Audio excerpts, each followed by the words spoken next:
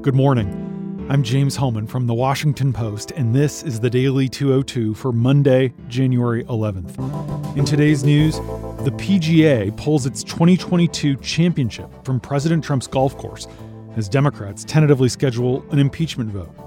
More evidence emerges that Trump exerted potentially criminal influence on Georgia election officials. And Joe Biden picks Bill Burns to direct the CIA. But first, the big idea. 2 days before Congress was set to formalize President-elect Biden's victory, Capitol Police Chief Stephen Sund was growing increasingly worried about the size of the pro-Trump crowds expected to stream into Washington in protest.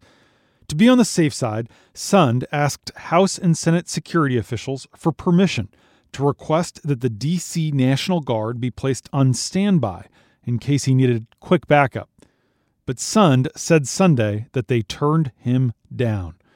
In his first interview since pro-Trump rioters stormed the U.S. Capitol last week, Sund, who has since resigned his post, told my colleague Carol Leonnig that his supervisors were reluctant to take formal steps to put the Guard on call, even as police intelligence suggested that the crowd Trump had invited to Washington probably would be much larger than earlier demonstrations.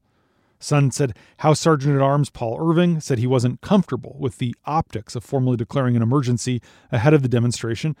Meanwhile, he says Senate Sergeant-at-Arms Michael Stenger suggested that Sund should informally seek out his contacts, asking the Guard to lean forward and be ready to be on alert. He said it was the first of 6 times his requests for help were rejected or delayed. 2 days later, on Wednesday afternoon, Sund's forces, already in the midst of crisis, were still waiting for help. He says he pleaded 5 more times as the scene grew more dire than he'd ever imagined on the historic Capitol grounds. Now, Irving and Stenger are not commenting, but an army of 8,000 pro-Trump demonstrators streamed down Pennsylvania Avenue after hearing Trump speak near the White House. Sund's outer perimeter on the Capitol's west side was breached within 15 minutes. With 1,400 Capitol police officers on duty, his forces were quickly overrun. Just before 2 p.m., the mob entered the Capitol, sending lawmakers and staff scrambling for safety. D.C. police had quickly dispatched hundreds of officers to the scene, but it wasn't enough. At 2:26 p.m., Sund joined a conference call to the Pentagon to plead for additional backup. Sund recalled telling generals at the Pentagon, quote, "I have got to get boots on the ground right now." On the call were several officials from D.C. government. The mayor's chief of staff confirms that this happened. Lieutenant General Walter Piatt, director of the Army staff, told the head of the Capitol Police that he could not recommend that his boss, Army Secretary Ryan McCarthy, approve the request. Everyone else on the call was flabbergasted.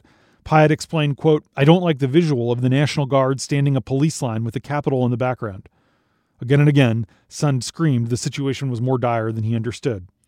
Despite the pleas, the first National Guard personnel didn't arrive at the Capitol until 5:40 p.m. after 4 people had died and the worst was long over. Sadly, U.S. Capitol Police announced Sunday the death of off-duty officer Howie Liebengood, who had been on the scene during Wednesday's clashes. Its statement didn't list the cause of death, but 2 law enforcement officials tell us that the 51-year-old died by suicide. Post reporters have now identified by name over 100 members of the mob. Almost all are white, and most are men. They hailed from at least 36 states. Their professions touch nearly every facet of American society: lawyers, local lawmakers, real estate agents, law enforcement officers, military veterans, construction workers, hairstylists, and nurses. Among the crowd were devout Christians who highlighted Bible verses, adherents of the QAnon conspiracy theory, and members of documented hate groups, including white nationalist organizations and militant right-wing organizations such as the Proud Boys. Amy Britton, Julie Zausmer, Jen Abelson, David William, and Nicole Dunca report that the list they have compiled of the 100 names is just a limited cross-section of the thousands who descended upon the area. Yet they found some striking commonalities that are hard to ignore. Only 1 in 6 were women, almost all of them also white. Many left extensive social media documentation of their passions, ideologies, and in some cases disillusionment and vendettas. A handful of the most notorious rioters, including a man who carried a Confederate flag over his shoulder through the Capitol, haven't yet had their identities publicly confirmed by law enforcement. Dozens of people have been arrested, some for minor offenses like breaking curfew or unlawful entry. Others face more serious federal charges, including firearm possession, violent entry, and disorderly conduct. The count of those being charged is expected to grow rapidly in the coming days. Michael Schwerin, the acting U.S. Attorney for the District of Columbia, said yesterday that his staff is literally working around the clock to make arrests and file charges. Yesterday, 2 men who allegedly carried zip ties around the Capitol during the riot were arrested, and they are now being investigated by counterterrorism prosecutors. Larry Rendell Brock, a retired Air Force lieutenant colonel, was arrested in Texas and charged with 1 count of knowingly entering a restricted building and 1 count of violent entry and disorderly conduct. Eric Moonshall, who was arrested in Tennessee, was charged with the same counts after being allegedly photographed climbing over a railing in the Senate gallery while carrying these plastic restraints.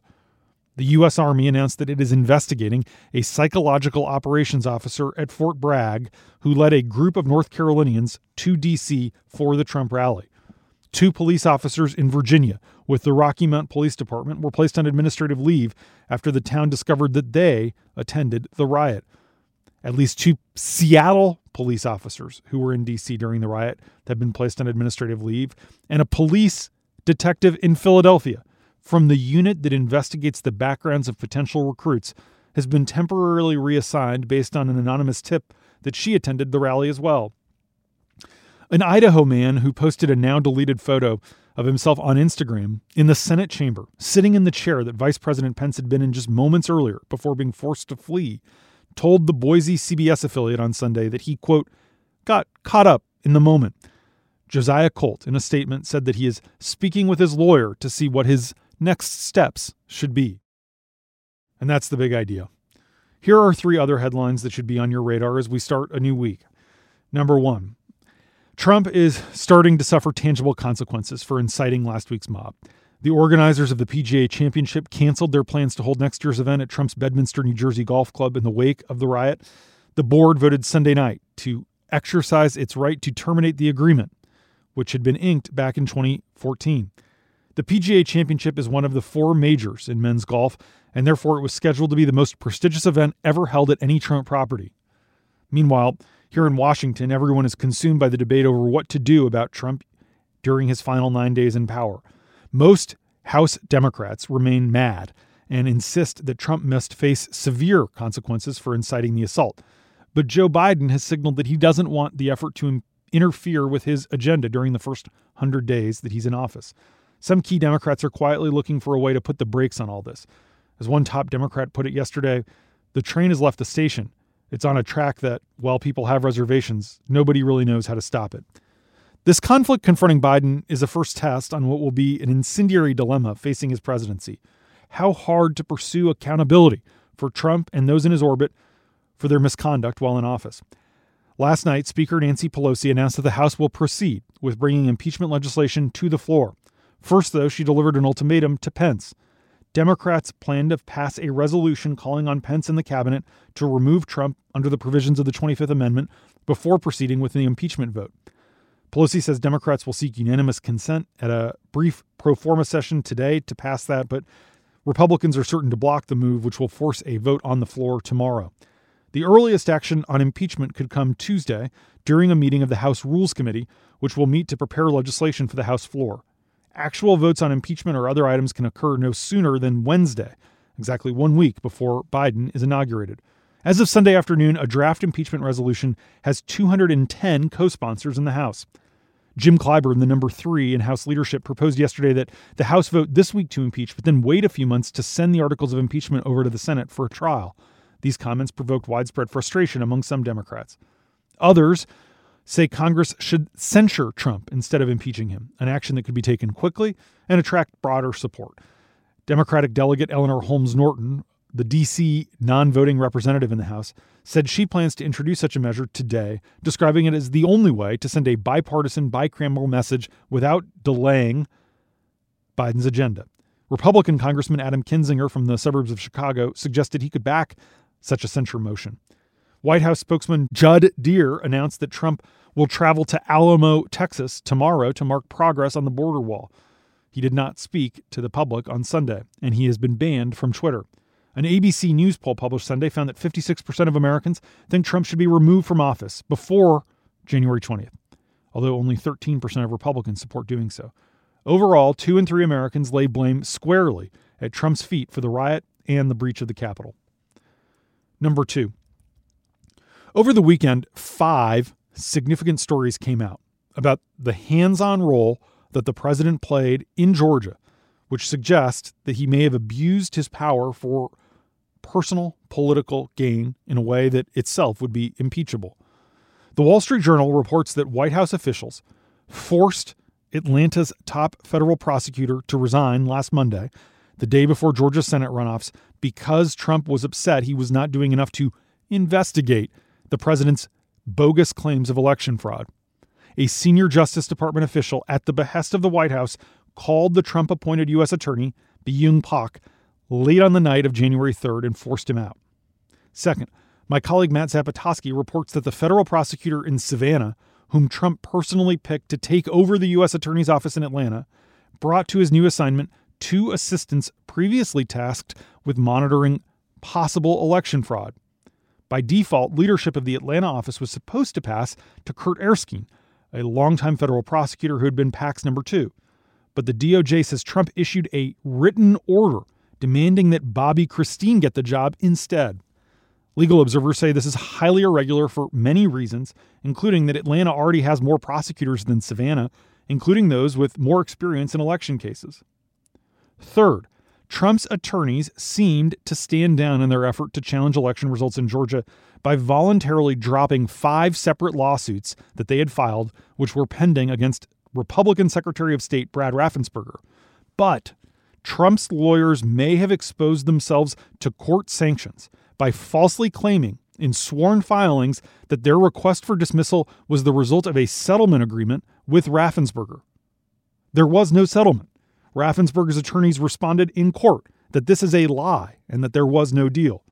Fourth, my colleague Amy Gardner reports that Trump called Georgia's lead elections investigator on December 23rd and pushed this person to, quote, find the fraud during a lengthy conversation that has not previously been reported.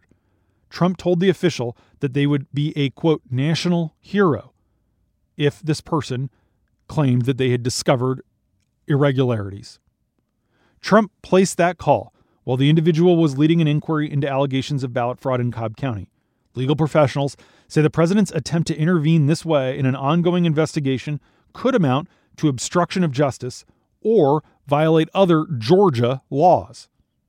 Fifth, Trump called Kelly Loeffler while he was on Air Force One flying to Georgia last Monday for his final rally before the runoffs there. Politico reports that Trump threatened to, quote, do a number on you from the stage if Loeffler wouldn't agree to support his Electoral College challenges the next day in the Senate to overturn the election. Desperate, Loeffler agreed to do so before he spoke. Ultimately, after she lost and the mob stormed the Capitol, the appointed senator announced that she would not vote to reject the results from her own state after all. Number 3, looking forward past January 20th, President-elect Joe Biden announced plans this morning to nominate Bill Burns, a former career diplomat who has served both parties and has won respect at home and abroad, to run a central intelligence agency that has been badly battered by the Trump administration. The choice of Burns is the incoming administration's last major personnel decision. Post columnist David Ignatius, who broke the news, says Burns is an inside player, brainy, reserved, collegial. He's also loyal to his superiors, sometimes to a fault. For an agency that lives on personal trust, Burns is an apt choice. Bill is widely viewed as the best foreign service officer of his generation. His list of mentors is a who's who of diplomacy, perhaps topped by Jim Baker. We're told that what appealed to Biden, in addition to a personal comfort level with Burns, is his reputation as a nonpartisan figure who has served in hard places, namely Russia and the Middle East. Over the years, he's also developed close relationships with the countries that are the agency's key liaison partners. Though a diplomat, not a spy, Burns is a classic gray man, like those who populate the intelligence world, and he has often served as a secret emissary. The title of his memoir, which came out in 2019, is The Back Channel. It refers in part to his role as the covert intermediary during the initial contacts between the United States and Iran that led to the 2015 nuclear agreement. And that's the Daily 202 for Monday, January 11th. Thanks for listening. I'm James Hohmann. I'll talk to you tomorrow.